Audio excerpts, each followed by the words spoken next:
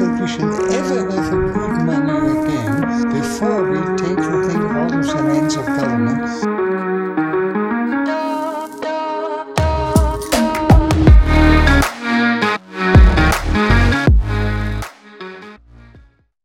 Yo, welcome to another Simply Bitcoin interview series. This is the second one we did. We have some awesome guests today. We're going to talk about a lot of things. First, let's do some introductions. How you doing, Lawrence? I'm good, thank you. Thanks for having me on your show. Very, very excited. It's going to be a great show. And of course, Steven. What's up? Great to be here. Great to be with you guys. Yeah, it's going to be a great show. So, guys, first of all, because a lot of other Bitcoin podcasts, they go straight to the point, but I'm gonna ask them a little bit of different questions, right? So first, I'm gonna start with Lawrence. Lawrence, when did you get into Bitcoin, and what interested you into getting into Bitcoin? Yeah, sure. So in 2013, I bought my first Bitcoin. Not very many of them. I was quite fortunate. I was trying to buy. I was never in the paper wallet stage, before the exchanges really kind of got going, and I was trying to get an account open at Mt. Gox, and I was really lucky. They failed. Like I was in the process. I had the papers, and I was probably close to wiring them money. So I didn't. They failed. Coinbase came along, and I bought my first coins through Coinbase in 2013. And honestly, I didn't really know what I was buying. I mean, I understood the general idea. I'd read the white paper. I thought it was pretty interesting, the notion of private money, but I was very skeptical about the technology and whether or not it was going to be bulletproof and last. And, I kind of came at computers from a non-computer guy's point of view, which is, I'd be using my IBM PC and it would go blue screen on me. So, I kind of thought, well, anything that's done on a computer has the potential to fail. So let's not go crazy on buying these things. But I bought some and, because I thought I'd put my foot in the water and I'd learn more about it. So that's when I got started. So what finally convinced you? Right? Like, well, what made you take the last leap? Yeah, well, so it's over time. I mean, I'm fully orange pilled now, and I believe Bitcoin's going to win and replace gold and all that stuff. But having said that, I didn't get there instantly, right? I mean, and I was buying kind of consistently from 2013 to 2017. I bought right into the big rush in 2017. I paid, 17, 18,000 bucks at Thanksgiving, and everyone was talking about it. And of course, and I watched it fall to 10 the next year and 3,500 the year after. I doubled down at 10. I doubled down at 3,500. And I just kept, then I went to a Bitcoin show, small show, not a lot of people out in Santa Monica, Palo Alto area. And, it always seemed like a small subculture, but it struck me as interesting and it made a lot of sense. And it just, block wars came along. And with every step, I got more and more convinced that, it was real and that the problems whatever problems existed were solvable. I mean, I went to a conference at MIT, sat next to a core developer. That gave me a lot of confidence. It also kind of shook me up a little bit too, though, because he said, well, every now and then I go home having made a change and I wonder if I've blown up the whole network. And I was kind of like, oh shit, and so I always viewed it as a very interesting project, but I just wasn't clear how much capital can I risk in this thing that's still got, technical risk in it. And I think even the people in it would say, I mean, I've been to shows and talked to people who were early developers. They had 10,000 coins they'd mined on their own. And, even they say, well, we're not completely sure this thing's going to work. And when it got to $1 or $2 a coin, a lot of them said, well, I need a car. I'm going to sell my 10,000 coins so I can buy a $20,000 car. And, of course, they regret that now. But none of us knew, right? We couldn't be certain what was going to happen. I mean, that's why I give Max Kaiser so much credit for having the vision, believing, and just absolutely convinced that it was going to work. He's been right, Yeah, he's been absolutely right. Max and Stacy, both of them, absolute legends. They were actually a very big inspiration for us. The format of the show, you guys do the interview, the format of the show is totally different.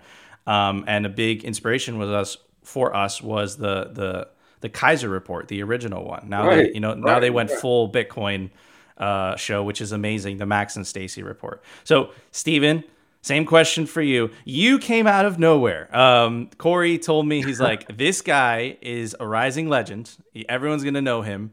So, Steven, where'd you come from? When did you get into Bitcoin? Where were you?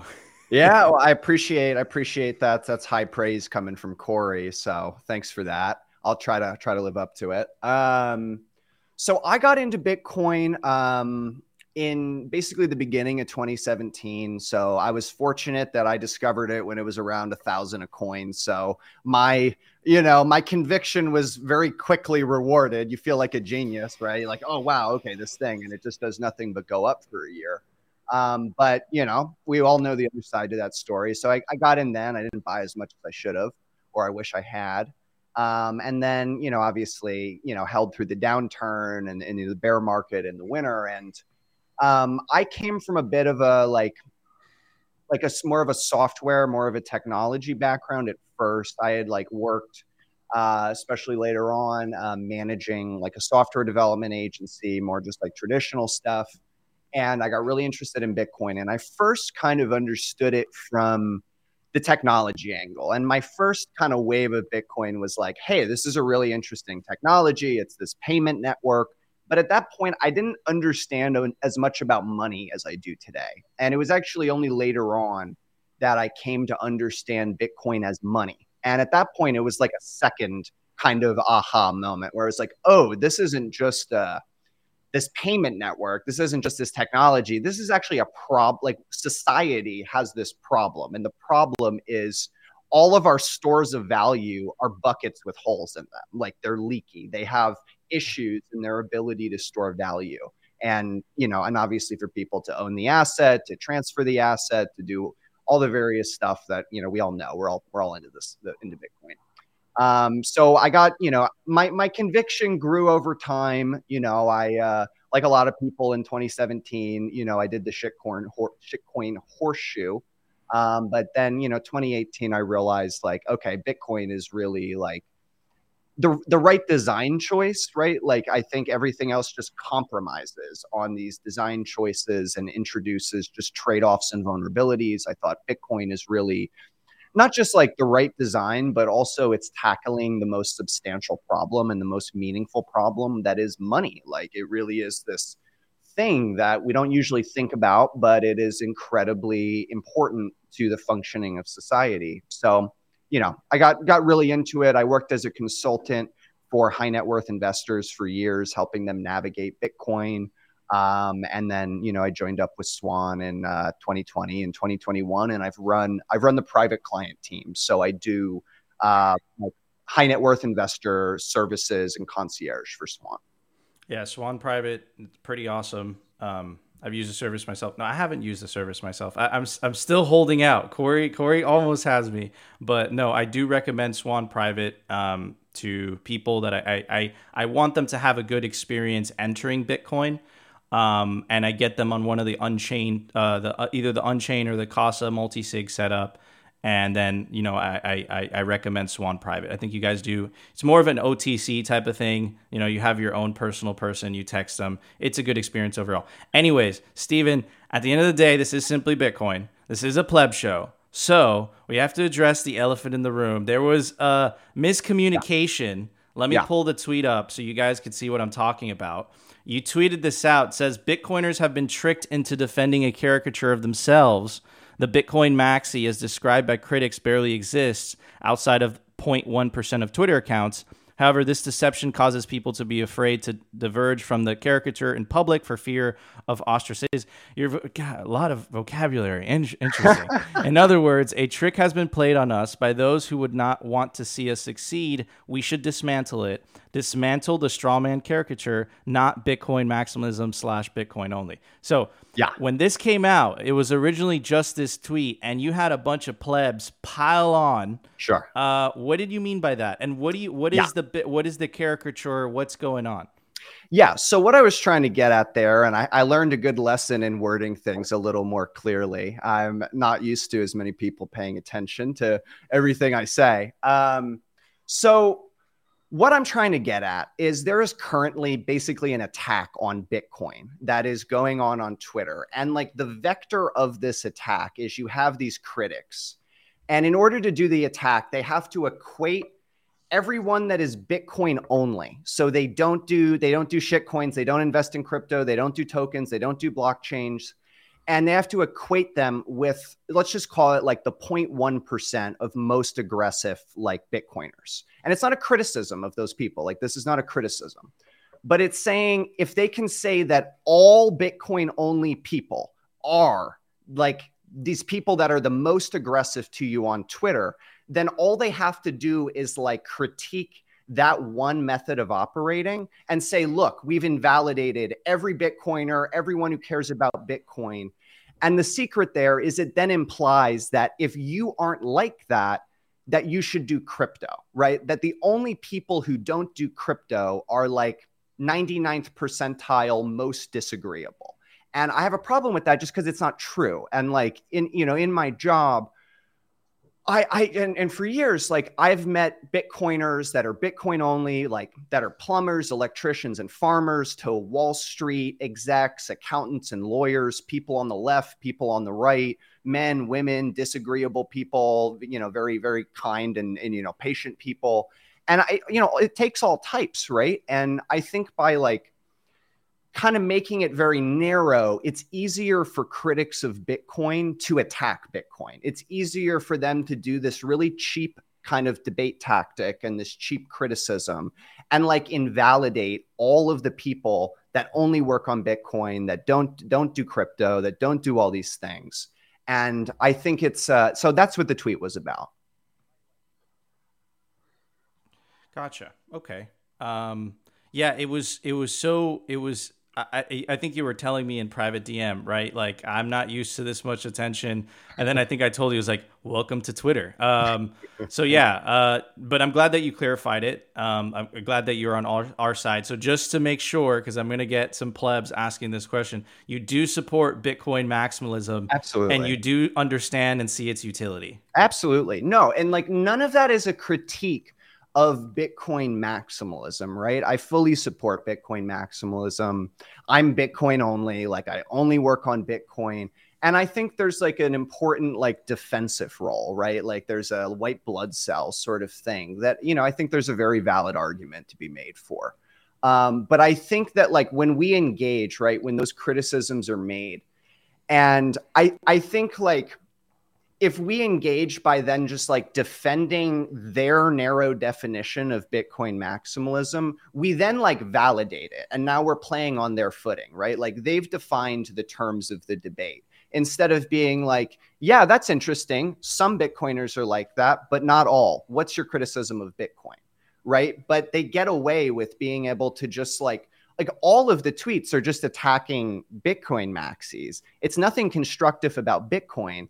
But the takeaway that I think people on the outside get is like, oh, like they've invalidated like this group of people that focus on Bitcoin. Gotcha. Okay. Interesting. Okay. So pivot a little bit. Thank you for clearing that up, Steven. I was going to get ripped a new one if I didn't ask you. So now I have. Okay. So Lawrence, you tweeted this out. You actually have this pinned. Let me pull it up. It says blue line generates income to pay interest on red line. See the problem. And for audio listeners, the blue line, right, is the gross domestic product, I'm assuming, of the United States. And then all sectors, debt, securities, loans, liability, and level. And for our audio listeners, the red line is literally going parabolic and the blue line is going up, but it's not even coming close to keeping up with the red line. So obviously there's a disconnect. And just a little observation, a little pleb observation. If you zoom in, it looks like that disconnect started very close to our famous date in Bitcoin, 1971, which is when Richard Nixon took us off the gold standard. And actually, that was yesterday, August 15th, 1971. So it's not the birthday because it's August 16th, but it is really close. Anyways, Lawrence, what do you mean by this? And then also, next question after this is you tag Weimar, right? Then you tag the fourth turning, and then you tag got gold. So what's going on there, Lawrence? Well, so I mean, everyone listening understands this. I mean, the issue we've got is the system's broken, and it's broken because we're running on a Keynesian model, which says that we have to continually grow the economy, not make the economy more efficient. And as a result of that, we've focused on the wrong thing, which is growth, and we've used debt to create growth, and we've built an enormous credit structure similar to what they did in 1929 before that crash. And, if your debt continues to compound and grow at a rate in excess of the underlying productivity of the economy, which is what the GDP represents, eventually you're going to come to a debt crisis, a sovereign debt crisis, which is really where we're at right now. The last one we had was in the early 1900s, and now we're having another one. And that's why most people don't really understand what's going on. I mean, everyone who's invested in the last, certainly since '09 and arguably even for the last 40 years, has thought that what we've got is going to be able to continue. And what we're seeing is that we're getting near the end of the road. Fiat is about to fail, and it's about to fail because of this math. And that's why it's so easy and obvious for plebes and everybody else who's in this trade to understand that, they can't continue to print at the rates they've been printing at, and yet they have to, or else the whole thing will collapse. I mean, they're in a trap, which is what Richard Russell used to call inflate or die. And so, if they don't continue to create credit and add new money into the system and dilute the value of the existing money, the system's going to implode. But if they do, and they do at higher and higher rates, the money's going to become worthless. So they really have a Hobson's choice. And, unfortunately, they're not even aware of it, or to the degree that they are aware of it, they're being disingenuous about it, which is probably more likely. And they're kind of whipping us back and forth. And as I've used the term in the past, we're kind of going through this pattern of economic whiplash, where money is incredibly easy because of COVID and stimulus and all the stuff we need to keep the economy running. And then suddenly, oh, no, we got an inflation problem. Money's incredibly tight in theory, although it's not as tight as they say it is because the QT hasn't been going as quickly as they announced. But the point is that, and you look at what this does to prices. I mean, nobody knows what the real price is of anything these days because the money's broken. And so, if you go, a good example of this, if you look at a chart of the price of lumber for the last 6 or 7 years, I mean, it looks like a complete zigzag. It goes shooting up, then it comes plunging down, then it goes shooting up, then it comes plunging down. I mean, 6 months ago, there were bidding wars on every new house for sale in my area. Right now, there's nobody making any bids on houses, and the bids are all coming down from where they were. And so, this is a broken monetary system that we're living within right now. And, it needs to be fixed. And it needs to be fixed with sound money, and Bitcoin is the ultimate form of sound money. So, it'll fix it. But, unfortunately, between here and there's going to be a lot more of these zigzags, right? So speaking of zigzags, right? Yeah. The recent CPI numbers came out. It was at 8.5%. Right. And to play devil's advocate, I don't believe this personally, Right. but to play devil's advocate, if we are to quote the Biden administration, currently in office and power, the Democrats, they said that 0% inflation this last month. That's to quote them. So They weren't wrong in the sense that month on month, it was 0%. Year over year, it was your 8+ number. And these numbers are going to be noisy, and they're all wrong to begin with. I mean, shadow government stats shows it at 18%. Rents are up 20% year on year. Gasoline's up over 100% year on year. So it depends on how you weight it. So all these numbers are just bullshit. In the same way that the employment figure they just had, I mean, they just claimed they created 500,000 new jobs. I mean, that's just a complete fiction. I mean, look, you can't. I mean, we live in an Orwellian, narrative-driven society where, Biden and this administration right now, their major concern is to try and hold everything together until the election so that they don't get completely wiped out in the election. And so, they're going to try to pretend that we are creating jobs. They're going to try to pretend that inflation's under control. They're going to lie about a lot of things, right? And we got to look through those lies, and eventually those lies will be shown to be lies, but it takes time. Right? Yeah. Speaking of lies, the recent act that was passed through Congress was literally called the Inflation Reduction Act. Right. Hired. And we're going to go spend a bunch of money and call it the Inflation Reduction Act. Well, and I mean, again, Orwellian, suddenly 2 quarters of negative GDP growth is no longer a recession. I mean, for all of my business career, 2 quarters of GDP decline, that's the definition of a recession. The 2-10 spread has never been so inverted, or as inverted as it has ever been. It's kind of a tie. But the fact of the matter is we are going into a serious economic downturn. And, you see it in a lot of places. The New York Empire Manufacturing Survey came out yesterday, and it was expected to be +5. It was -31. I mean, there's a lot of data points, right? That, you see all the big companies are starting to talk about layoffs or hiring freezes. But having said that, there is a lot of momentum in this economy. I mean, all that free money got out there, and I was thinking we were going to go instantly right into a big depression. And we may not. I mean, there are competing forces here, and there's an argument that says, I mean, particularly as you look at what the stock market's doing, it's kind of amazing to me that the stock market's held up the way it has. That people are looking through Powell's tough talk, thinking he's going to pivot at some point, and we're kind of going to more of a crack up boom, kind of going forward. I think that's certainly one of the cases you have to consider. So could you define real quick, and then I'm gonna pass it on to Steven, what is, I've heard Ron Paul talked about it. I think I saw his video, but what is a crack up boom for anybody that doesn't understand? And Sure. What is the difference between that and the normal depression / recession that you were expecting? Yeah. So a crack up boom is when people start to realize that the money is bad and that everything is going to cost more in the future, and that whatever money they have, they should spend because they want to take advantage of prices today because they're going to have to pay more in the future. Everyone rushes to spend and borrow, and they and they create a bigger inflation problem because they don't want to hold the hot potato called the dollar. And to the degree that they're able to, borrow and buy real assets. I mean, part of the reason why it wasn't like in the last year and a half, you saw the housing prices go up a lot, right? That wasn't because housing suddenly became more valuable. Those are great houses. Oh God, we got to have. No, that was because people were smart. They were saying to themselves, hang on a second, we're going to have a ton of inflation. The government will lend me 80% of the value of this asset for 3%, 30-year mortgage at the time. It's higher now. And, and it's going to go up in value. That's a piece of cake, right? I mean, that's the Hugo Stennis inflation trade. And, I'm going to make that all day long. So, that a crack up boom really is when people come to, and this is what the definition of hyperinflation is, by the way. I mean, when people all come to realize that there is no going back and that the government can never stop printing money, and that in fact it's the policy to print money, and in fact it's going to get even worse, then you get to the point where people will take every dollar they have and every dollar they borrow and go and spend it in order to try to defend themselves against the depreciating value of the currency. So that's a crack up boom.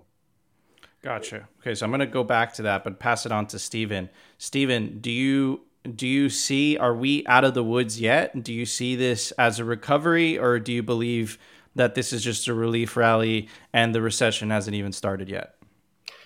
Yeah, so I mean, part of the system, right? Like, it needs inflation. Like, the government needs inflation. It's the only way out of like the debt situation. They need to debase the currency. And they also need the assets to continue to rise, to drive tax receipts, to drive spending. So much of the US economy at this point is just, it's just capital gains rotating into spending, right? So much of the money that gets spent in the economy is asset appreciation. Like inflation is the primary export of the US. It's their primary product. And when I say inflation, I don't just mean like goods going up. I mean asset inflation, and I mean printing money. Like, that's what the US does really well. And so, unless something really changes, right? Like the bet, right? Like the status quo is assets go up, right? Like that's what things do in America, and money, the monetary base is expanded. I'm inclined, and right, this is all probabilistic. Like, I'm not making a super firm call on the future, but I'm inclined to say the lows are in. Maybe we have a leg down again. Do we go below 17? Unless like the S&P 500 falls off a cliff and is down 25, 30%, I'm inclined to say no. And part of the other thinking there is I'm pretty much on the side that the Fed is near its limit. I do not believe that the the Fed, that the government, that the economy can tolerate a 5 or a 6% federal funds rate. It's going to drive tax receipts off a cliff, and the Fed's going to need to finance the deficit because we still need to pay for defense. We still need to pay for entitlements. We still need to pay our interest on our debt. And like if that federal fund rate gets too high, then it can't do it. Like we can't do it. So when I look at it and I see, you know, let's say September, we come into September, let's just say they hike 75 basis points. We're at about 3%. How much higher can they really go? And that's what I think we're looking at, is the market is kind of seeing that we're closer to the end of where they're going to get rates to than the beginning. At least that's my bias. And so unless something changes radically, right, I don't, you know, it's very difficult for me to see us going to, you know, 15 or something. Gotcha. Okay. Interesting. So it's funny because you were thinking about it from the Bitcoin perspective, because I think about it the same way, right? And Bitcoin is acting like a risk on asset, right? And it is closely following, you know, the S&P and the NASDAQ, right? And that's just the reality right now. You know, as much as you say, oh, you know, Bitcoin is a hedge against inflation, which of course, if you're denominating your wealth in Bitcoin, you don't care. It's all about growing your Bitcoin stack. But, you know, that's one of the narratives that the naysayers are like, no, it's not doing that. Anyways, so back to Lawrence, because what you were saying was really interesting, right? Do you think in the United States, hyperinflation is possible, and is it inevitable from your perspective? Yeah, that's a great question. I mean, anything is possible, right? I mean, maybe it's a 5% case, but probability case. Is it inevitable? It's unclear. It depends on how things unfold. I think it's likely to be inevitable on a long enough time scale, but I think they're pretty good at kicking the can and holding things together, and so they tend to kind of walk back from the edge. But we keep getting closer and closer to that edge. And it's the reason I can't answer the question with any kind of definity is it's a psychological issue. It has to do with when that confidence is lost. I mean, I think the Fed's credibility has already been very badly damaged, but it still has some. And, you know, I think it's entirely possible that the government will try, from time to time to get more responsible and be more responsible, recognizing the risk of hyperinflation. So I can't say, you know, with 100% certainty it's going to happen. I don't know 100% certainty the sun's going to rise, right, tomorrow. But the point is that, you know, it's all probabilities, but it's certainly the pattern that we're on. Let me say this. I think rather than absolutely going all the way to hyperinflation, I think there's a much higher probability that we have a 5 or a 10-year period of extremely high inflation, which then and actually, you know, the GDP kind of grows and the economy kind of muddles along, and maybe the stock market doesn't fall apart, and everyone is in dollar terms poorer, you know, because of all this inflation, but we make it through, and the debt becomes a more manageable number relative to the size of the economy. I mean, I think that's the optimistic case of how we get out of this. I think the more pessimistic case is that it just starts to all spin out of control. And I think there's it's got to be 30-40% chance, maybe higher, that occurs. That, you know, here's how it would unfold, right? The government runs bigger deficits. Foreigners continue to sell our treasury bonds. I mean, I just saw today China's treasury bonds holdings are down month on month this last month. They have been for some time. The interest rates continue to go up because people, you know, the market no longer believes that inflation is coming back down. I mean, inflation swaps all say that inflation is going down to 2 or 3% in the next few years, which I don't think it is. Those days are gone. We've turned the corner. We are now in an inflationary environment for the next 10, 15 years, in my view. And so as a result of that, the bond market starts to sell off and rates start to go higher. As Steve eloquently pointed out earlier, government can't afford higher interest rates. You got $30 billion worth of debt, or $30 trillion worth of debt. You apply a 5, 6, 7% rate. I mean, 7% on 30 would be 2.1 trillion. I mean, that's half of what we collect in tax receipts. That's twice the defense, almost, twice the defense budget. So the fact of the matter is that as these rates go higher, as people lose faith in bonds, sell bonds off, rates go higher, then the government's forced to come in and start buying the bond market. right? And that's really third world kind of stuff, right? We're running a deficit. Nobody wants our bonds. We're going to print money to pay for our bonds, right? Okay. Well, and our balance sheet's going to get even bigger. And you see where I'm going here is with each of these steps, more and more people come to the conclusion that, oh my God, America's like Argentina or America's like Weimar. They can't stop and they're never going to stop. Get me out of this burning thing called the dollar. Give me something that I know will not depreciate in value. A house, you can live in it. A car, you can drive it. Crops, commodities, all kinds of things. Gold, silver, Bitcoin, anything that's not going to depreciate in value, anything but a bond, and arguably somewhat anything but a stock. I mean, the stocks will hold their value in the sense that they represent a claim on a business that earns, that has earnings power that will reprice in whatever the new currency turns out to be. But yeah, I mean, to answer your question, is hyperinflation a possibility? Absolutely. Is it a certainty? No, it's not a certainty. There are other paths, but it's much higher probability than it's been anytime since I started in this sound money game, in the 80s. I mean, we're well down the path. And, you look at these curves on a lot of these things. I mean, look at the second derivative of this stuff. It's insane. I mean, it's, right. I mean, what we just saw, we just added 40% to the M2, to the money supply in a 2-year time frame. I mean, that's never been done before.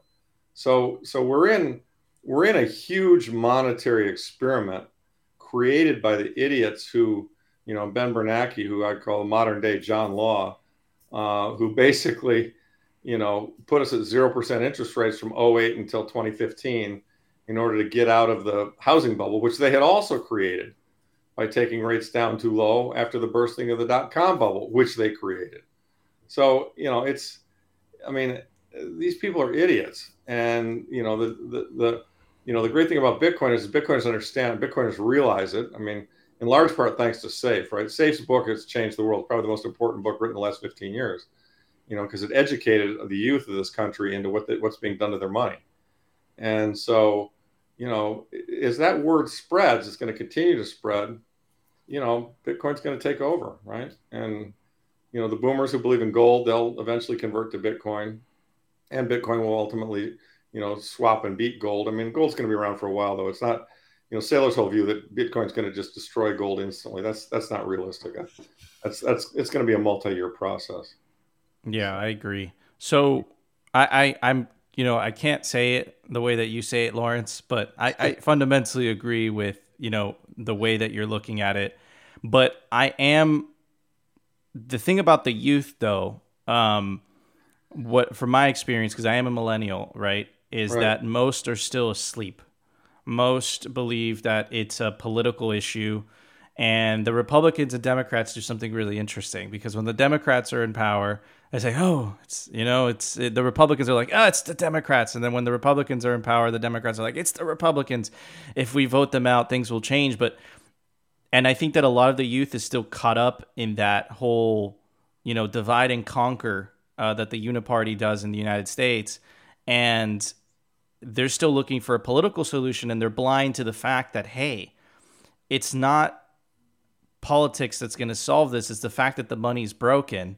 If you want things to change, you got to fix the money in the first place. So I do dedicate my life to making content, right? So I hope, more people wake up, but I'm not optimistic about it, to be honest with you. What I see, most people that are interested in Bitcoin are in their 30s and 40s. Most people in their 20s are, excuse my language, what dog shit coin can I buy?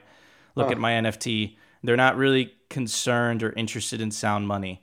And that's really unfortunate. Stephen, how do you think that could be changed? Do you think that people, because what I've noticed, right, is that, I've been educating people on Bitcoin for about 6 years now. And what I notice is people in countries that never had a historic stable fiat, that's funny, stable fiat currency, if that even exists, they understand it in a snap of a finger. But it's actually people in the West that are just like, it uses too much energy. So do you think that could be changed, Stephen? Yeah.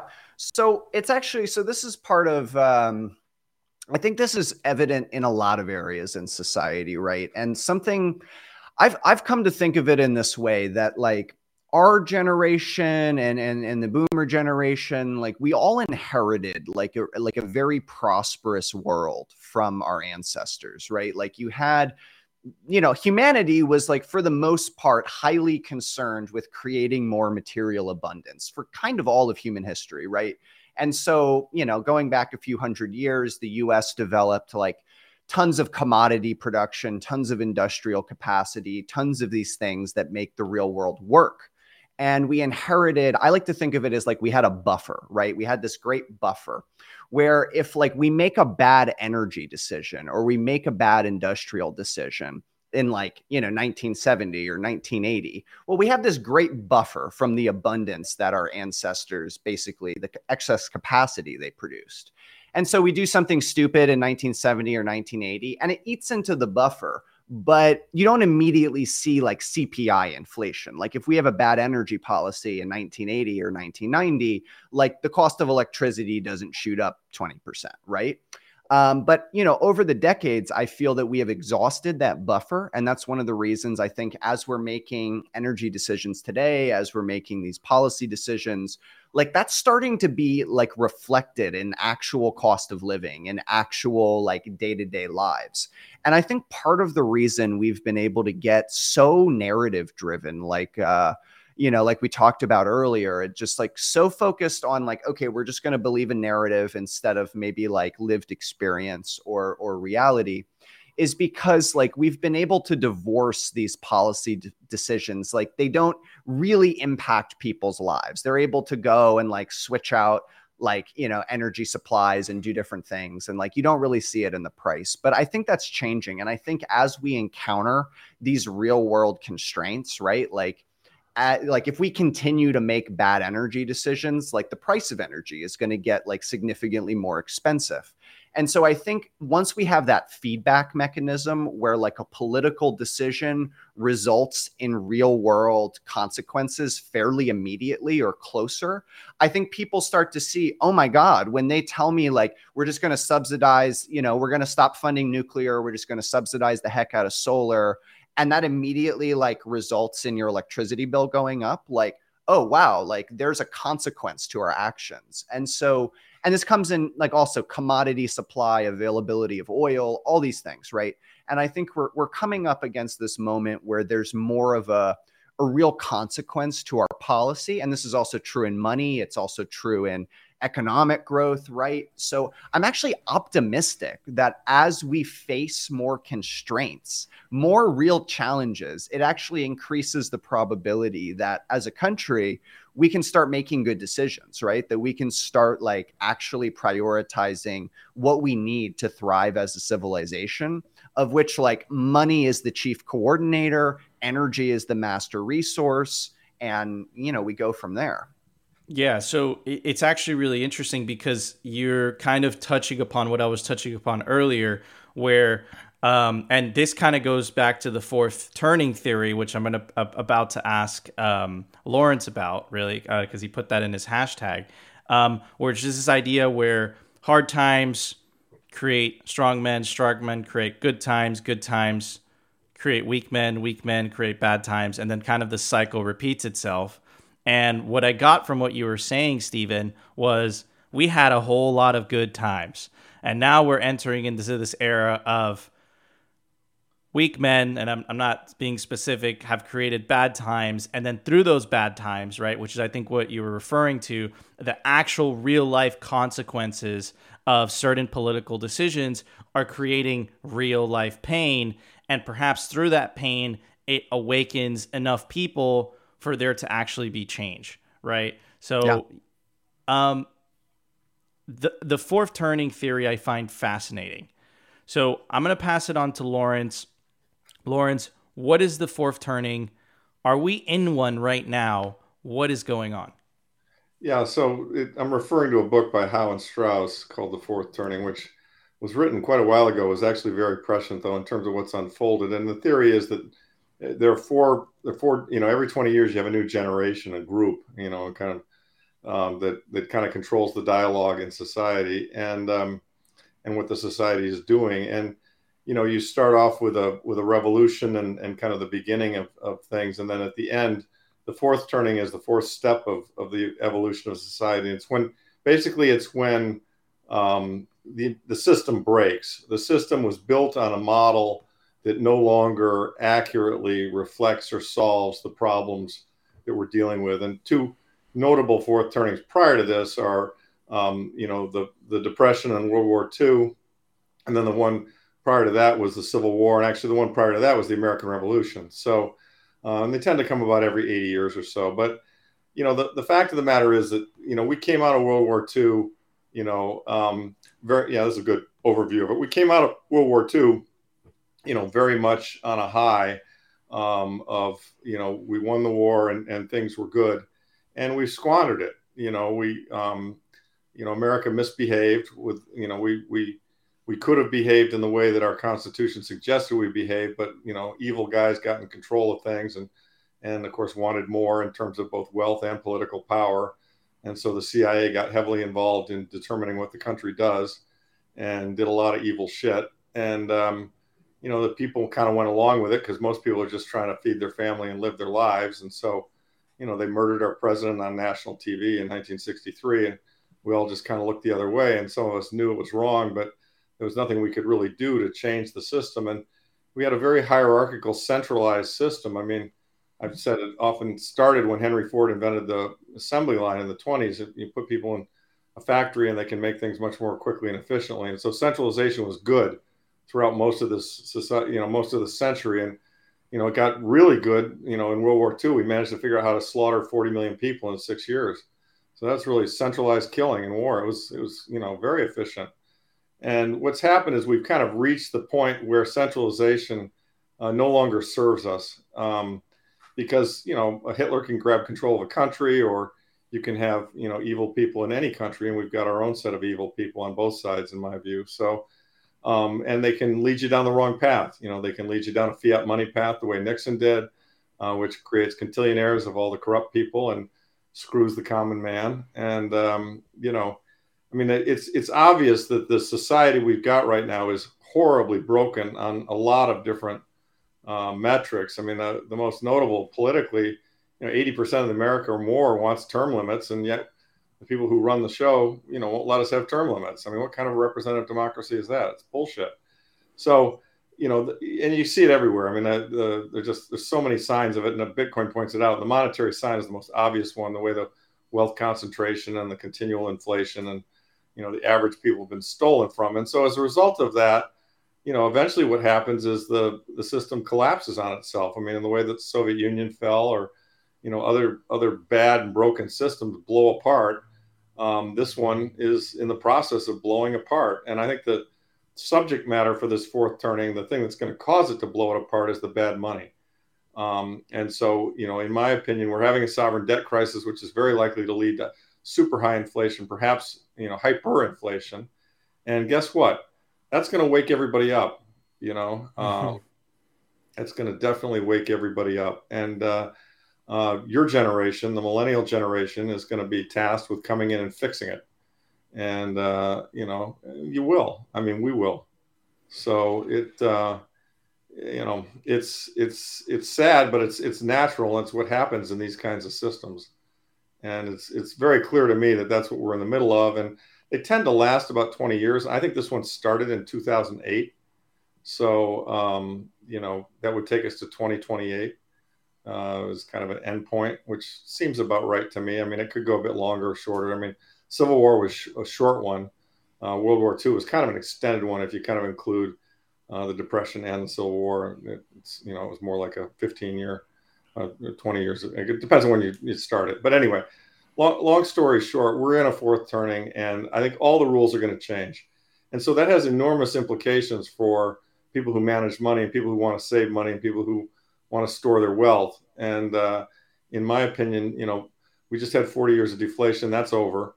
So that's going to be probably the worst place to be in the next 10 or 15 years. And we're about to have a period where sound money people are going to be enormously rewarded for seeing the issue that's broken and placing their bets in front of what's likely to occur to fix the issue. that's why, Bitcoin will go to $1 million a coin, and gold's going to go to $10,000, and et cetera, et cetera. So, it's happening, and I wish it would happen a little quicker. You guys are definitely going to see it all the way through to the end. I will too if I keep working out and stay healthy. But it's it could take another 10 or 15 years. I mean, I honestly I thought it was happening in 2008. I thought that was it. I thought the system was going to break, and I thought that we would get a solution to these problems. But they managed to paper it all over and put it back together again, and it's entirely possible to do it this time too. And they'll extend this thing. I mean, they do control the narrative, right? They've got the airwaves, and I mean, I look at how stupid it's slightly. Go ahead. Look at how stupid the country was to fall for, a total shutdown over the flu. And I say to myself, I get it. I mean, now I get how, Hitler was able to come in and say, it's these Jews who've done this to us. They printed all that money in Weimar. We need to kill them all. And, a bunch of civilized Germans fell for that shit. Mm-hmm. Right. I mean, and in the same way, I mean, it's it really was a mass psychosis, right? Oh, we've got this killer virus that's going to kill you all. If you don't get triple vax and let us take control of your body, you're going to die a painful death. I mean, Jesus Christ, what, and people fell for it. Everybody fell for it. It was ridiculous, totally ridiculous. So, but again, in each of these turnings, it's not, we don't have to have a majority. I mean, look at the American Revolution, right? I mean, there were a lot of loyalists. The revolutionaries weren't that big a number relative to the total population. And the same is true of the Sound Money crew. I mean, we're pretty small right now, but we're going to grow. And when the currency, when we have massive inflation and perhaps the currency collapse, we're going to get a lot bigger. And at that point in time, we're going to fix it. That's what's going to happen. It's a fascinating theory. I tend to really buy into it, which is why I asked you about it. Right, here's another really good graph. It goes from 1850, 1870. This is 1929, 1949, 2008 to 2028. Right, so spot on. I agree. I think we're really living through two things right now: the disintermediation of information, the government is losing a monopoly on the gatekeepers of information, which is why they're pushing so hard with the fact checking and the accredited sources. If it doesn't come from an accredited source, you get deplatformed, right? But I am concerned, and I'm going to pass it on to Steven, the amount of people that they were able to convince was absolutely terrifying. And I'm going to tie it up with Bitcoin, right? We're already starting to see the political pushback on Bitcoin. The regulatory attack is being defined, right? In the last week, what we saw was, for the first time, a non-individual, non-government, a technology, specifically an open source software, was sanctioned by the U.S. Treasury. Because I cover Simply Bitcoin, I've been watching them attack, and this is the second time the Treasury did this. The infrastructure bill, the must-pass infrastructure bill, they snuck in an amendment basically labeling Bitcoin miners as potential money transmitters, and Cynthia Lummis is still having trouble amending that. And we know it was the Treasury because Cynthia Lummis in a press conference said, hey, to quote her, the Treasury got a jump on us, right? Yeah. So, Stephen, does it worry you when the propaganda machine of the dying nation state model gets turned on and its focus becomes Bitcoin? What do us plebs? Do we even have a shot to fight against that? What are your thoughts? Yeah, there's a few things there. I mean, that's a rich topic, obviously. So there's arguments on both sides, right? Like, and one thing I will say is that, like, as Bitcoiners, we need to fight against any of that privacy overreach, no matter where it is. Like, it doesn't matter where it is. Like, that will turn into an attack on Bitcoin. So, in favor of, like, so if I'm gonna argue kind of the case like regulation isn't going to be that much of a problem. I think there's two main things I would say. And like, one is that we're in an era of like really low state capacity, and basically all that, like, just the state is not effective. The state is not efficient. It is decaying. It is weak. It is like, you look at, even like, you can look at the executive branch, right? Like the president cannot even choose their own like staff. Like they can't fire people who work in the White House. That's how little executive power the executive branch has. And that's like very contradictory with early American governance, where like, I mean, you look at FDR, like the man was a dictator, like nearly, right? Like much more like more in common with a dictator than what the current president has in common with a president, right? So there's been this hollowing out of the like capabilities, right? And so as much as like, the argument against a lot of the government concern is like, it has become just like very ineffective. And so in that ineffective system, you also have a ton of senators like Senator Lummis, you have other senators, you have representatives, you have people in, you know, all the various departments that actually really like Bitcoin. Like there are a number of people in US governance and in our power structures, in our corporations, our, you know, people that have money and power that actually really, really like Bitcoin. Bitcoin's kind of this quintessentially American thing. I really do think. And so you combine like the weak state capacity with like, actually there's a number of defenders in government, and you know it creates a situation where it seems like a pretty big lift for the state to do something monumental against Bitcoin, right? Like especially given that so many people own it.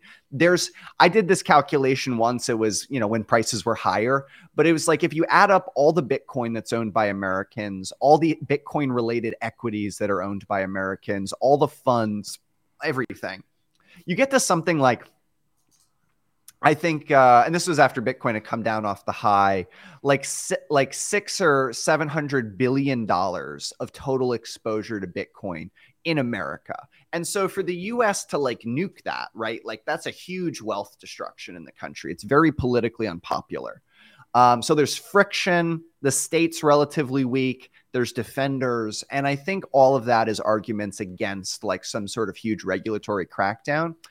On the other hand, I think the much more risky thing, the thing that worries me, is kind of like the institutionalization of Bitcoin, right? I think the much larger risk is that it becomes just like Wall Street Bitcoin, right? Like it becomes, and so let's be clear, like this is a slippery slope. Like the slippery slope to institutionalize Bitcoin is lubricated by number go up, right? Like let's be very clear here. Like everyone getting into Bitcoin solely for price appreciation is like the avenue by which Bitcoin can kind of lose its soul and lose its kind of general purpose. And if it becomes too institutionalized, if it becomes you know, just this asset that's owned on Wall Street, that's part of a portfolio, that, you know, they can kind of cripple it. And like, you know, we saw this playbook, right? Like with gold, right? With paper gold, with all these things that happened.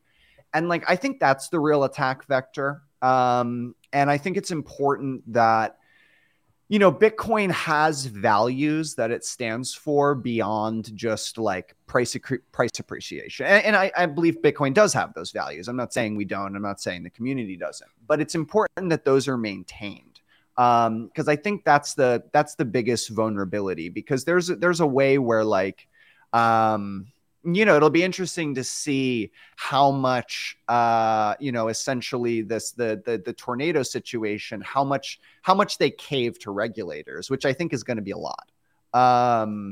And, you know, in Bitcoin, if they do come at Bitcoin on some of these privacy levels, on some of these like it's a fungibility question, right? Like tainted coins, right? Like there can't be tainted coins. We can't let that be the thing, because that injects like this huge weakness. And so as a community, like we need to, I think that's the main thing we need to like take a firm stance against.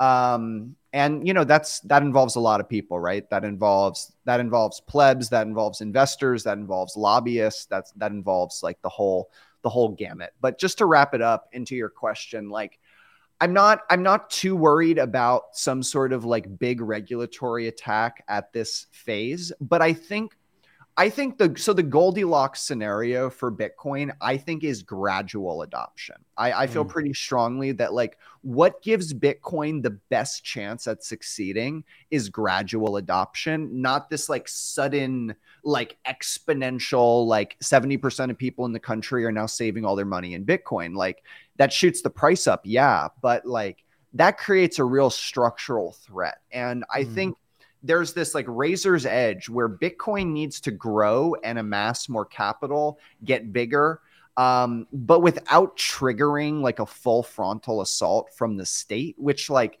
I don't think would kill it. Like I'm not saying it would kill it, but it would make life difficult. And I think if it can stay in this middle ground where it's growing, more people are using it, it's becoming more adopted, but it's not growing so fast that it threatens the immediate solvency of the dollar system, and we can maintain that for 5 years, I think that's the sweet spot. Yeah, I've actually said that too, right? What worries me is not Bitcoin winning at the end. What worries me is the transition period. Yes. And how many casualties will happen during the transition, right? We do have movement. The two specific attacks on Bitcoin right now, the propaganda attacks, are the mining attack, the energy usage. They won't be successful because the mining incentives are just too big. And you kind of have this better flag theory playing out where they ban it in China, they go to Texas. They ban it in Texas, they go to El Salvador. So that's going to keep happening. So I don't think they'll be successful there, but they're going to try. But the thing that does worry me, and this is what's really gearing up, is the right to self-custody. And It's exactly what you said, Stephen, right? Most people, they buy Bitcoin, right? And they leave it where they bought it, right? Actually, that's one of the things I like about Swan, too, is that you guys incentivize self-custody. But most exchanges, right, they don't do that. You buy it on Coinbase, you're like, it's on my bank account, I'm good, I have nothing to worry about. And I fear that if that happens, is what Caitlin Long has been screaming off the rooftops. Yeah. Rehypothecation, right? Gets captured, and you start creating paper Bitcoin. Right. Yeah. And then that's essentially how the gold market was captured. Right. Same thing. So, Lawrence, do you believe, because I know you like gold, do you believe that is possible with Bitcoin? Or are you on the other side where because self-custody is so easy compared to gold, it's going to be a lot harder for them to do that? No, it's certainly a risk. There are those who say, well, we know where all the coins are, they're on the chain, and that sets the price, so you don't have to worry about it. No, that's wrong. That whole line of thought is completely wrong. I mean, there are Bitcoin derivatives. As long as derivatives exist in the world, the person who's got the biggest balance sheet could theoretically win the derivative game. I mean, ask the Hunt brothers, or ask anybody in the gold trade. I mean, and there is no bigger balance sheet, no bigger military, no bigger financial entity than the U.S. federal government. And they've clearly suppressed the price of gold for 40 years in order to keep fiat alive.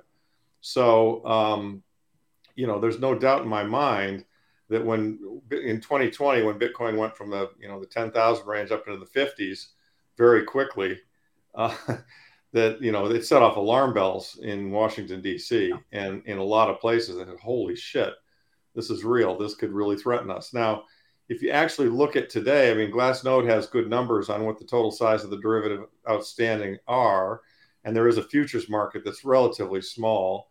But, these numbers are modest compared to the amount of Bitcoin that's traded every day or every, week or every year.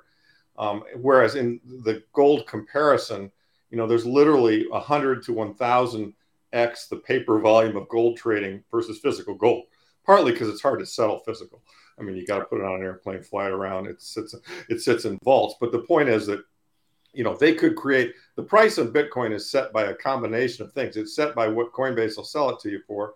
But it's also said if somebody comes into the futures market, creates a bunch of paper Bitcoin and sells it, then that absorbs some of the demand, period, and the price will go down. And so it's entirely possible the U.S. federal government's going to get more aggressive, and that all governments, including the BIS, et cetera, are going to get more aggressive at trying to suppress the price at the right period of time. Now, it's going to be tougher than gold because in the gold case, you never saw gold go up 5x in 3 months, right? And so, this is a very volatile beast, as we all know. And as a result of it being a volatile beast, somebody if they're on the long side of that futures trade, they're going to get carried out. But we've seen them get carried out in the gold trade. And remember, when you've got the printing press, and I'm pretty sure the government runs a set of books, off the, they have financial accounts off the books is the bottom line. So they let the BIS or they let JP Morgan, they let others short gold. And if they have a loss on those shorts, that gets made up somehow. And that it just doesn't get reported. Okay. And it falls under legal scholars have looked at it pretty carefully, have seen that it falls under some stuff in all the financial regs that talks about, national security. I mean, it's kind of like the nuclear codes, right? I mean, if the US dollar were to fail, that would threaten our national security. And so as a result, very much in the same way they figured out, well, we got to kill Kennedy because he's a threat to the country. They figured, well, we gotta suppress the price of gold because if the dollar fails, it's going to affect our national security.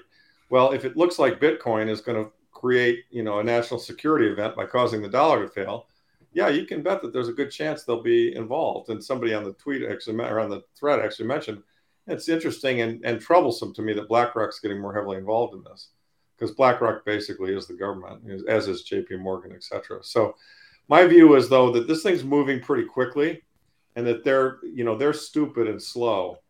And so, and we got really sharp spears. I mean, the gold guys, we were out there fighting them with swords and shit. And you guys have come along with machine guns and, good stuff. And, so I think we're going to get them. That's my view.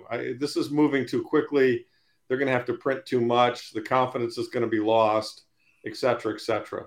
And so I think we're going to get them on this round. I mean, but I've been accused of being too optimistic in the past.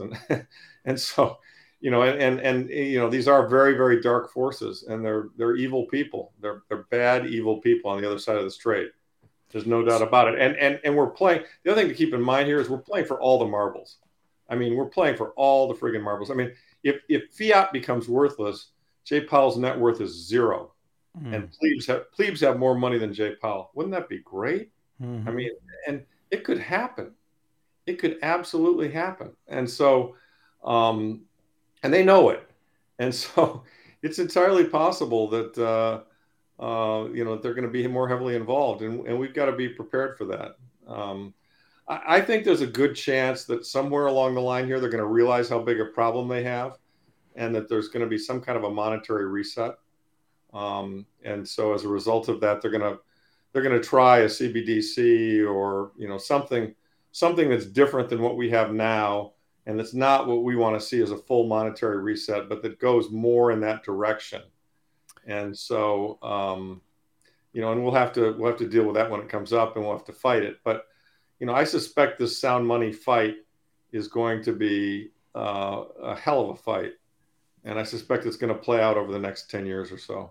So I think, go ahead, Stephen. Yeah, I think you'll like this. So actually, on what you just said, I like my base case, and I think you'll like this one, is that what we see, we're going to see inflation. I think we're going to see high inflation for the decade. I don't think it's I don't expect hyperinflation, but I expect consistent inflation.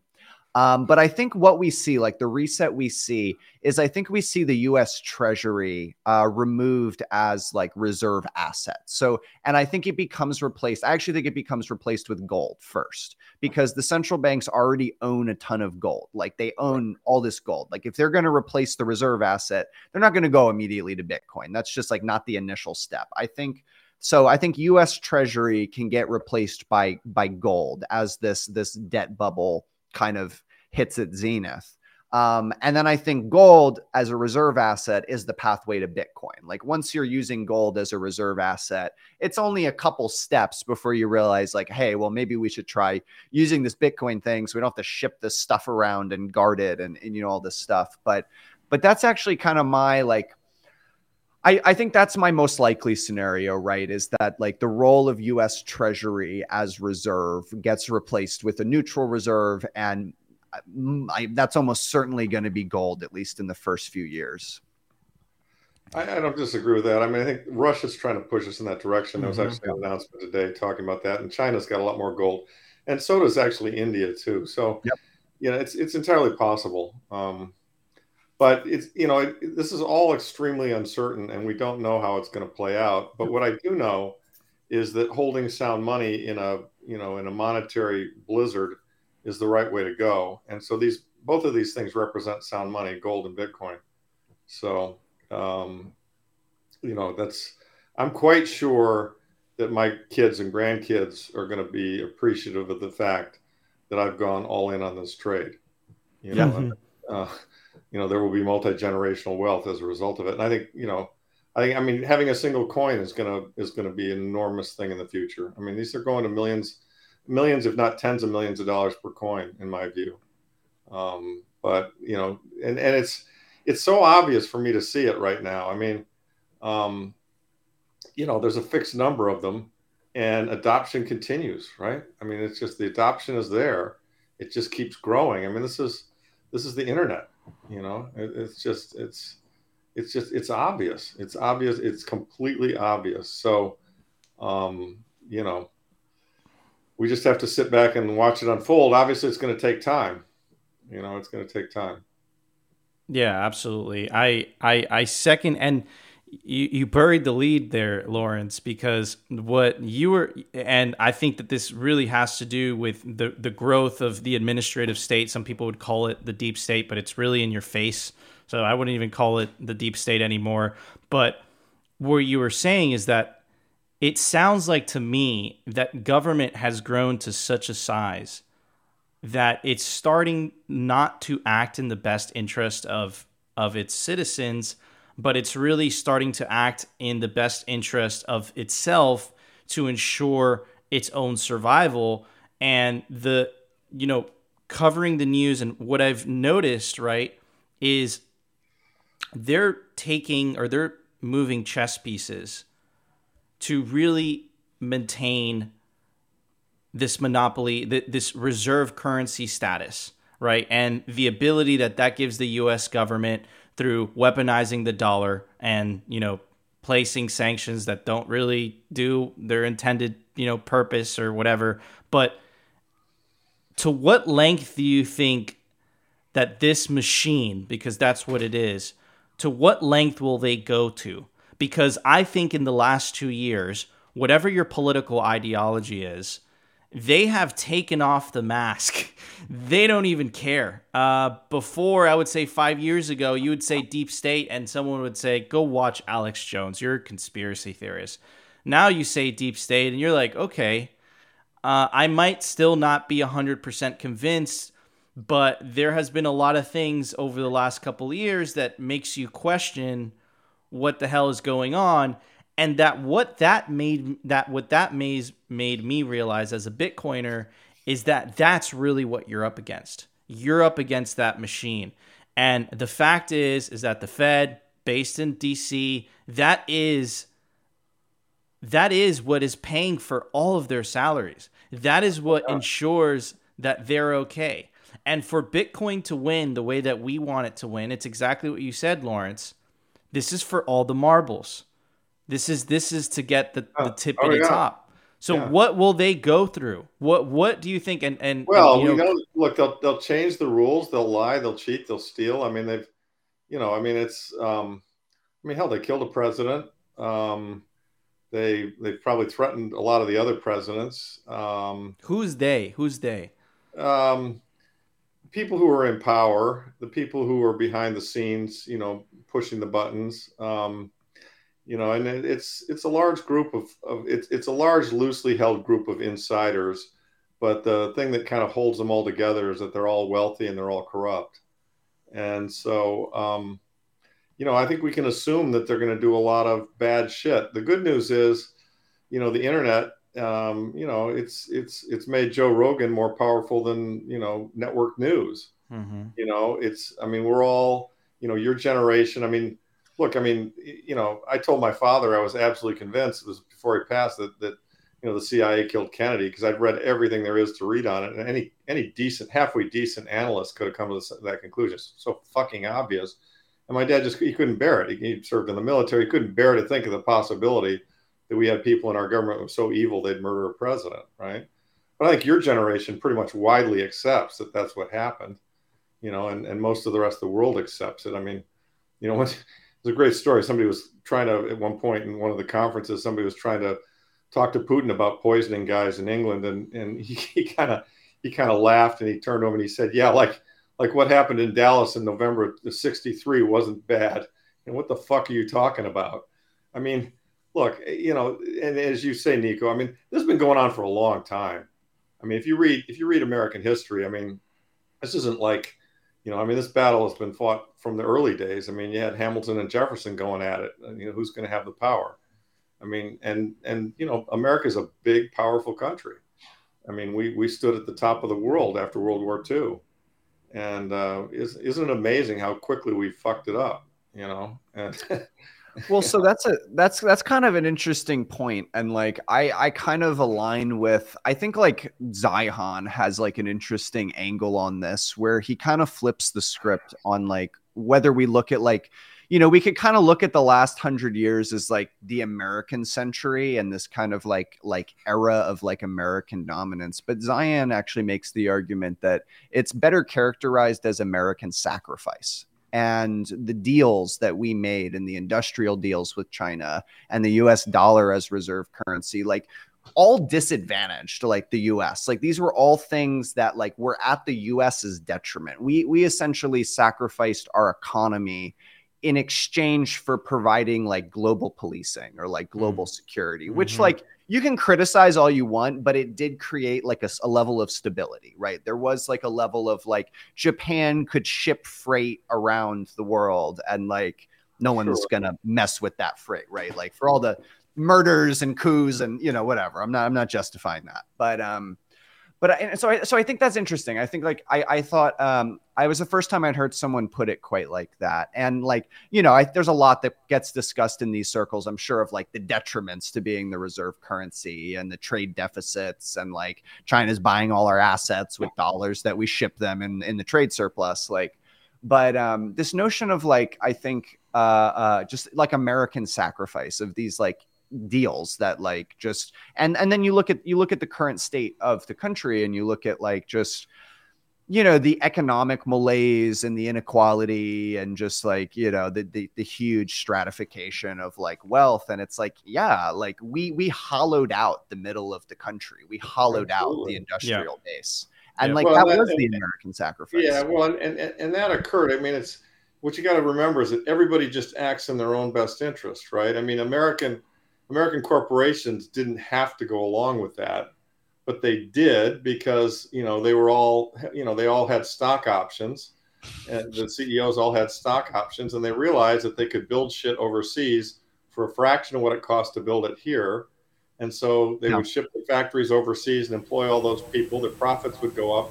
The stock options would go up. There'd be Jeff Immelt building a $16 million house on Nantucket because he made $600 million on his GE stock options, and yet GE is a hulk of the former company that it used to be. I mean, these people. I mean, everybody did what was in their self-interest, but it wasn't in the overall interest of the country.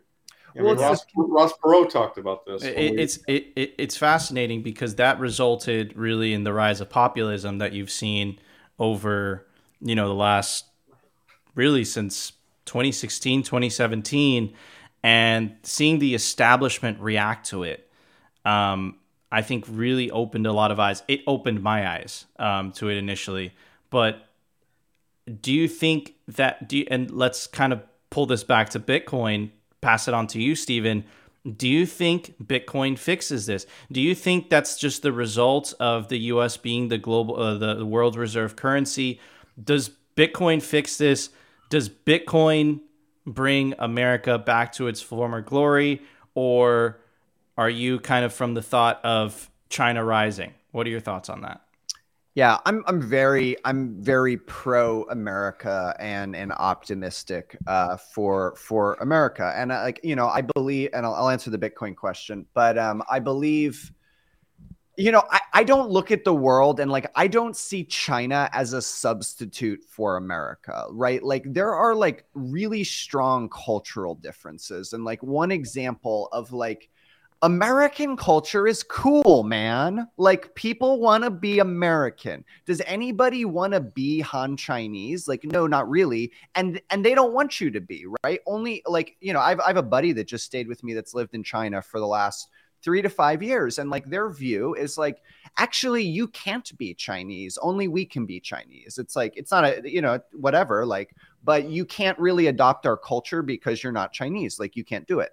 And that's the view. There's a fundamentally like non-imperialistic cultural streak to China that I think really flies under the radar. Like, they do not want to proselytize their culture. And like, culture is a huge part of being the global superpower, right? And so like, when I look at like the role of America in the coming century, right? Like, there's just, what is Europe going to assume the position that America occupies? Like, no, like, you know, there's not a suitable like hegemon waiting in the wings. So first of all, I'm optimistic America. I think we need to get our act together, but like, I don't like reliably see.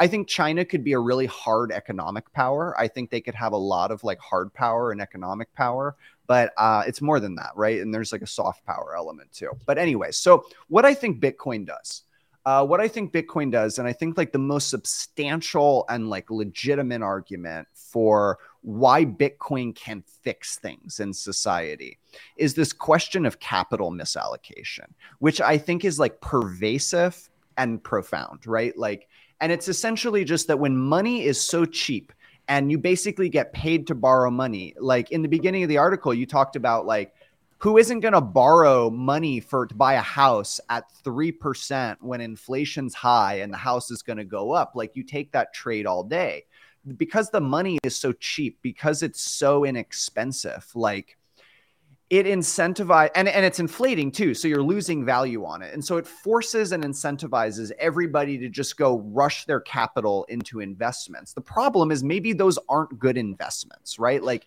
maybe those aren't the right investments. Maybe that's not where the market would allocate capital if capital was harder to come by and was if money was more expensive.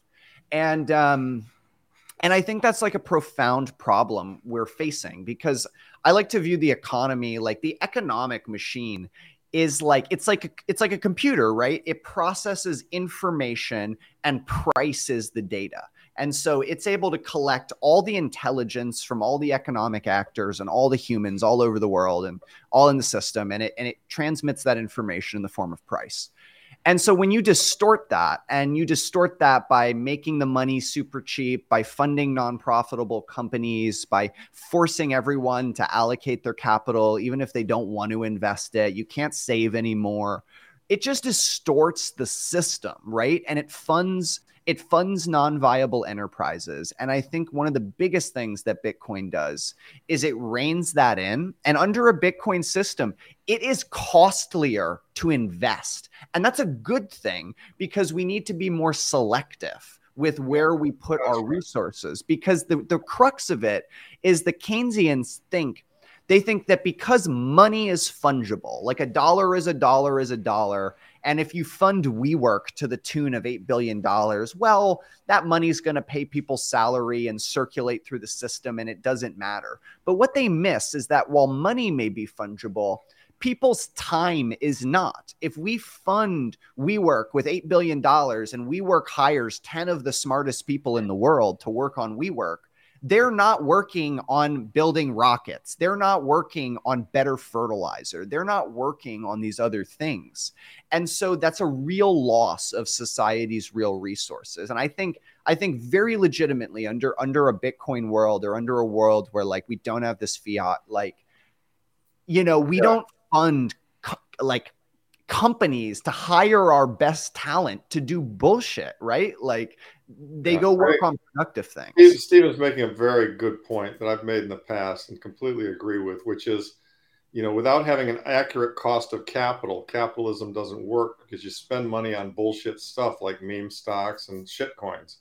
Yeah. And, you know, if capital is correctly priced, it leads people to put money where it's going to get its best return, which is what society needs, which is what increases living standards for all of us.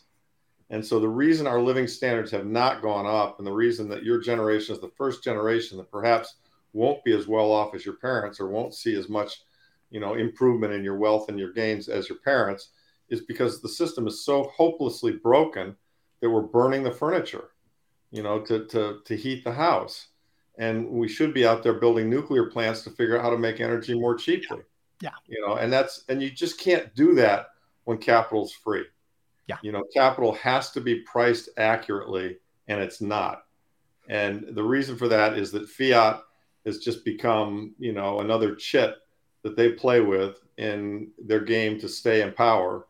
And therefore, it's broken. So, it's funny because in part, I want to see things get, better, but in part, I'm kind of rooting for their system to fail so that they can get really better, because, this halfway better, just zombification where we keep walking along in the fiat world. I'm like, there's a part of me that wants Stephanie Kelton to win and to dominate the discussion and to get everybody in Washington to go full MMT, because that will cause the collapse that we need to get reset on a sound system.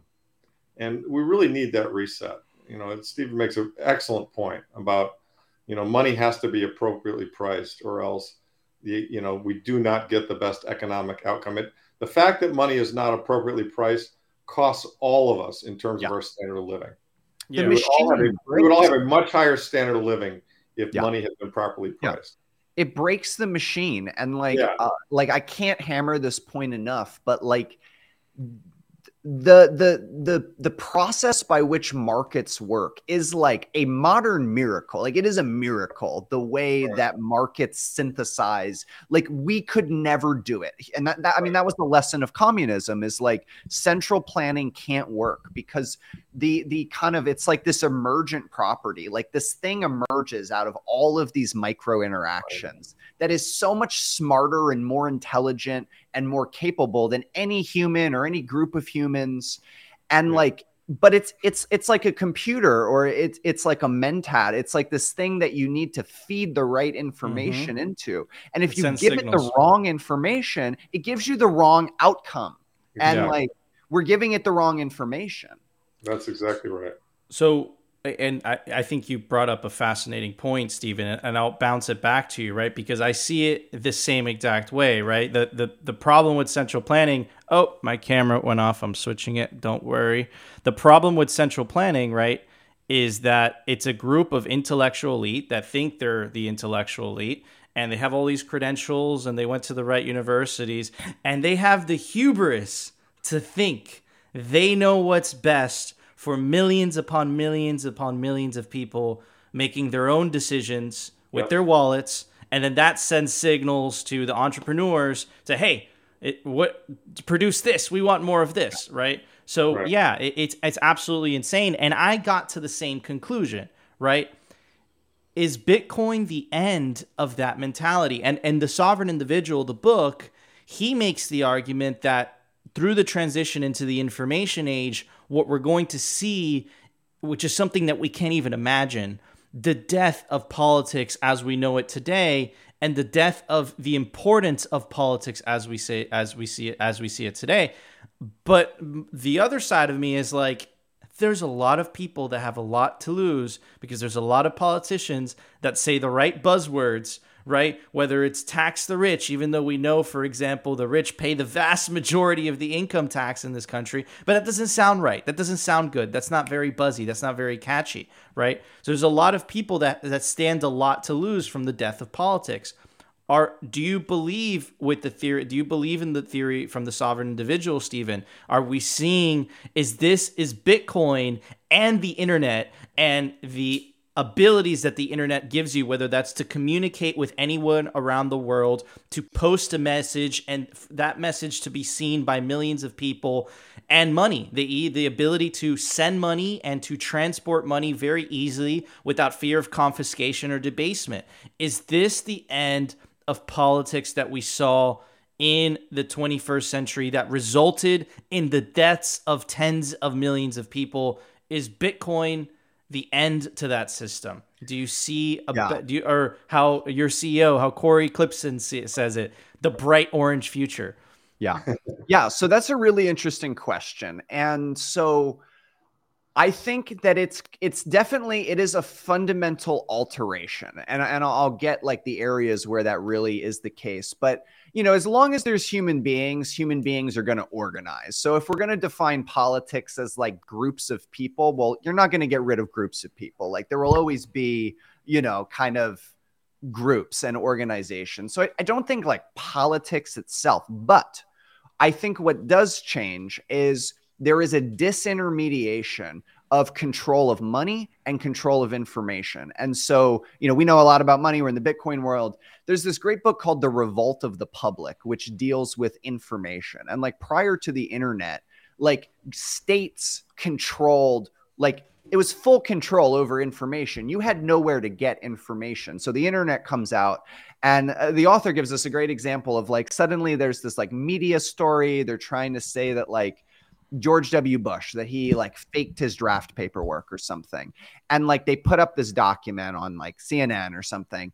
And some random anonymous person on the internet like figures out that the typeface that they used in the document didn't exist during the time that the document was produced. And you have this first instance of like a random person refuting an institutional media like power structure.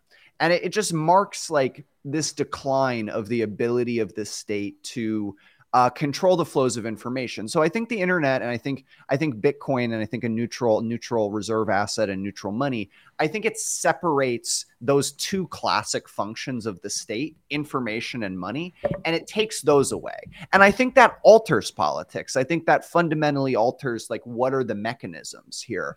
But I'm more skeptical that like all the countries just like disappear and like we sing Kumbaya and like organize into little like pods of dolphins. Like I think groups and tribes and nations are very Lindy, right? It's a very old concept. But I think it does fundamentally alter like the political fabric.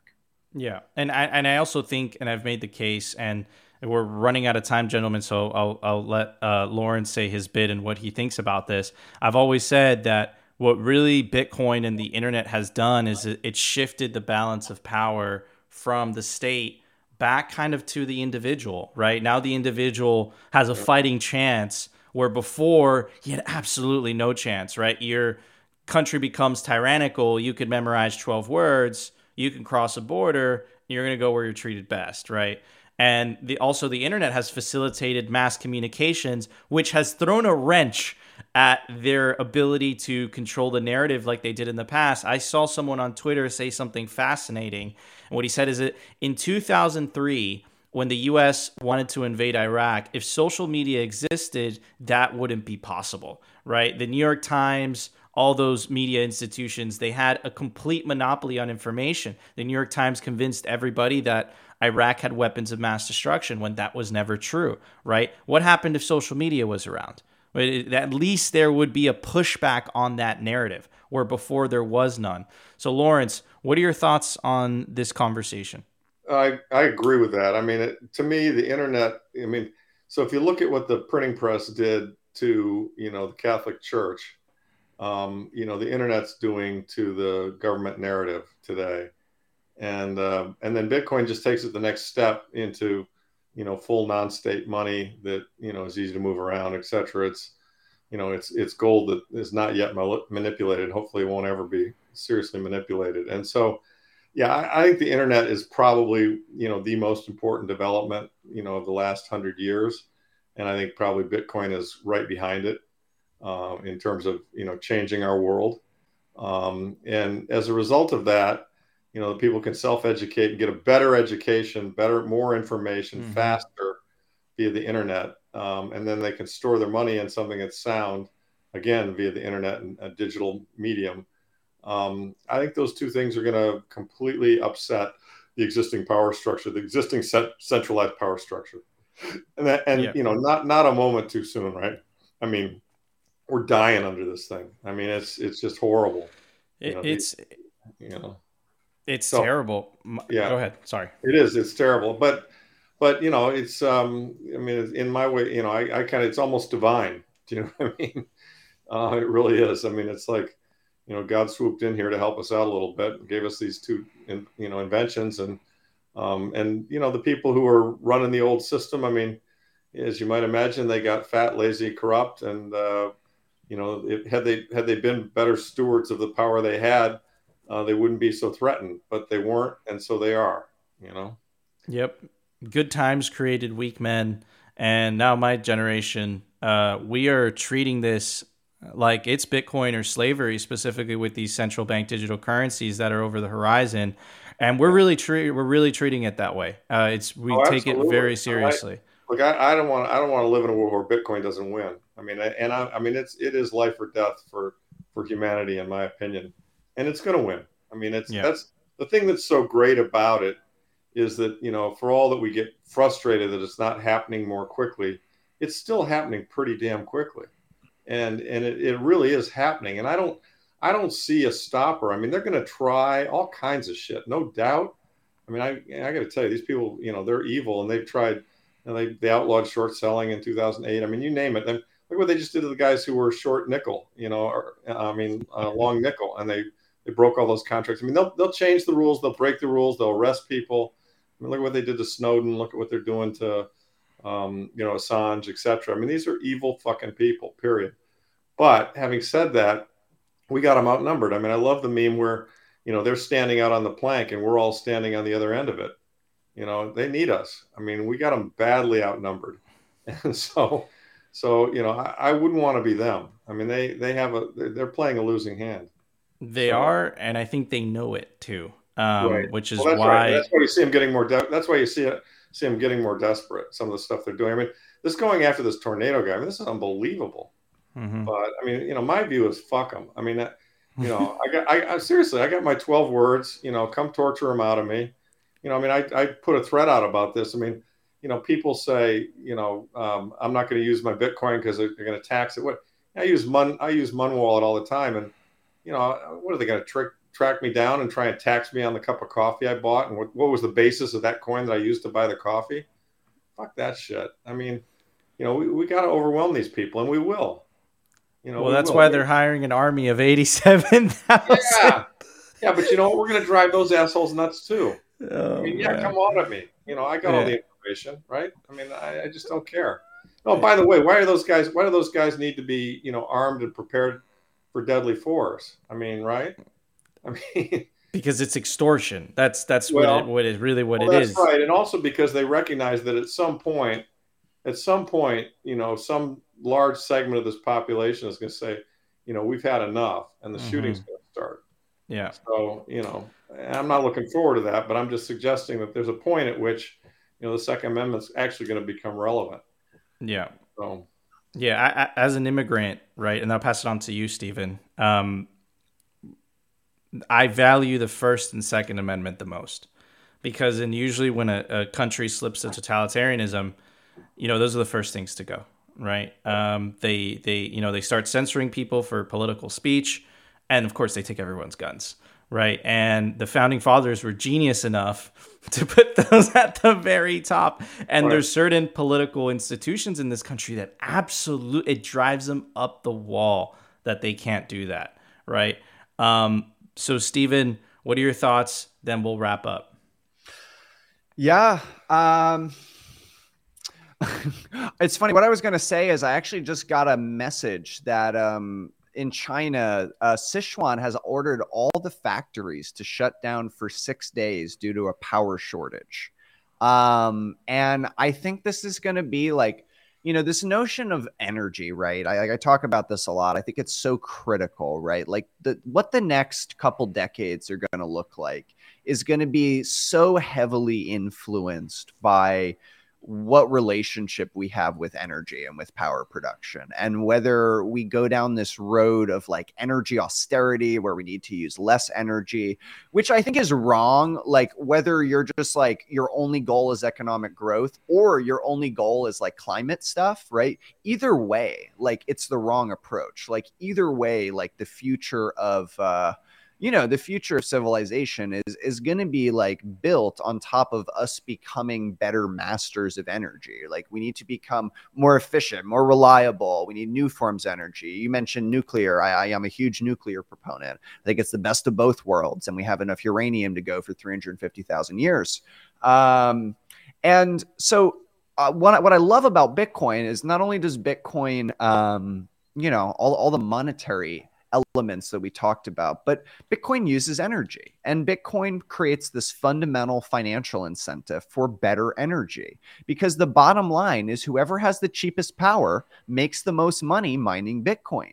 And so it incentivizes and directs capital to the most efficient producers of energy. It's a huge free market incentive for better energy innovation. And I don't care what your priorities are. If you care at all about human civilization, you want us to get better at energy, whether that's for the climate and mitigating environmental impacts, or that's for economic growth and human prosperity.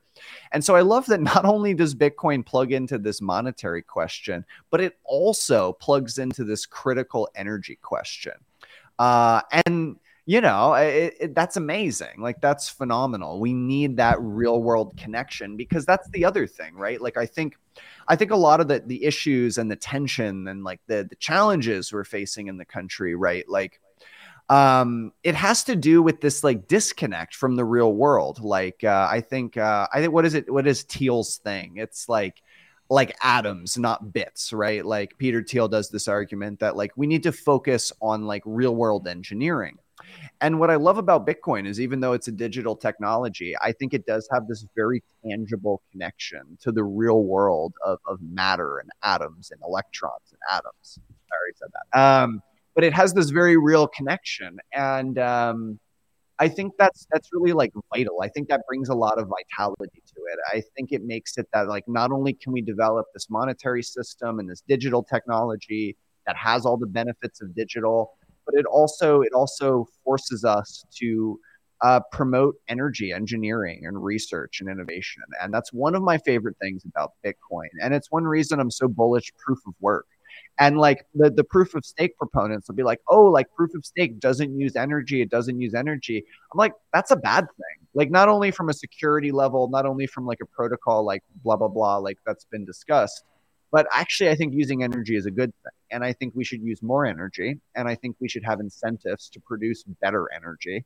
Because if the future is energy austerity and the human just trying to use less and less energy, that gets really bad really quickly. And I think the thing that people don't understand that like advocate for that is, even if you can convince like a generation of people to do it, well, what about the next generation? And what about the one after that? Eventually someone's just going to revolt. Like, they're just going to be like, life sucks. Like, we want to use energy. We're a generation removed from the generation that agreed to not use energy. Like, screw you guys.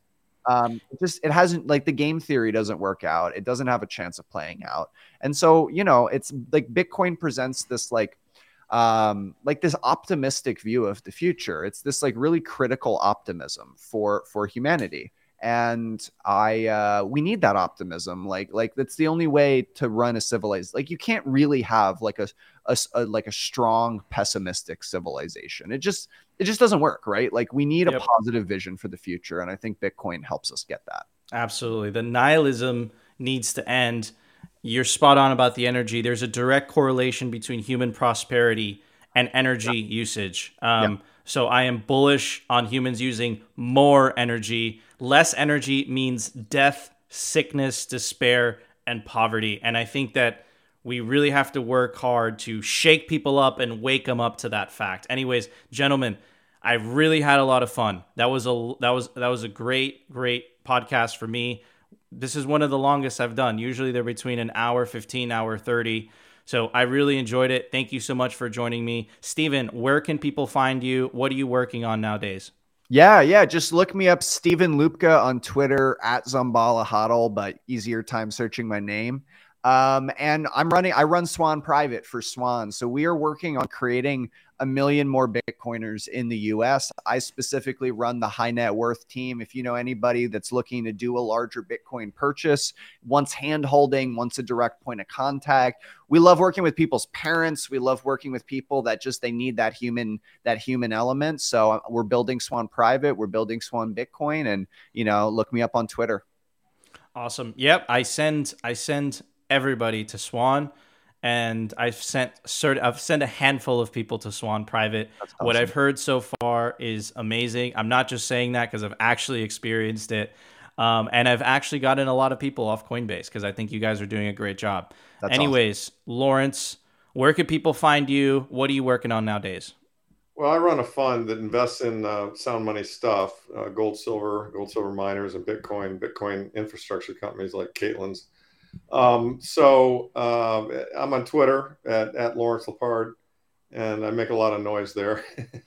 and then I have a website, ema2.com, which has a lot of white papers and quarterly reports and economic stuff. So if you want to read more of what we're thinking, you can go to our website, and there's a lot of free stuff there to get a hold of. So, and I'm available for questions and all that sort of stuff. Awesome. Just so everybody knows, I have both their Twitters down in the video description, so you can go check them out. Gentlemen, I'm going to put you backstage for a second. I'm going to wrap up the show. It should be 2 minutes. That's great.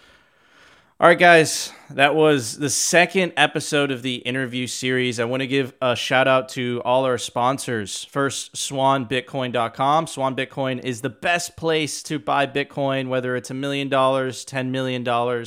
Definitely want to go check out swanbitcoin.com. It's by plebs, for plebs. It is the number one place I recommend people to buy Bitcoin on. They incentivize self-custody, and they also incentivize dollar cost averaging. Also, Cypher Safe. Don't store your seed on paper. Store your seed on steel. This is generational wealth. After all, no better place to do it than the Cypher Safe. Get yourself a Cypher wheel or Cypher grid.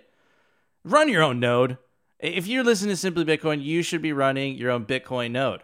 And one of the best Bitcoin nodes on the market right now is the Nodl. Run your own version of Bitcoin Core, the Lightning Network, Whirlpool, and Dojo, all from the comfort of your own home. Get yourself a Nodl. Also, Represent LTD. I'm wearing the hoodie right now. Some of the best, comfiest clothing ever. He's making Bitcoin merch. He's making Simply Bitcoin merch. It's comfy. It's stylish. Also, you could take advantage of the promo code down below to get 10% off representltd.com. Also, Citadel 21. It's the best Bitcoin cultural zine. Pure pleb signal. Last but not least, Crypto Cloaks, the best 3D printed Bitcoin merch in the game. Get yourself the famous 3D printed Bitcoin grenade toy. That's right. It comes in gold. Definitely want to go check out Crypto Cloaks. Guys, we love you. Thank you so much for tuning in to the second episode of the Simply Bitcoin interview series. We're going to do a whole lot more. We're going to try to get the most interesting people in the Bitcoin spaces, from plebs to CEOs to all of them. We're going to try to do it. Anyways, we will see you guys tomorrow in the Simply Bitcoin regular show. See you guys later.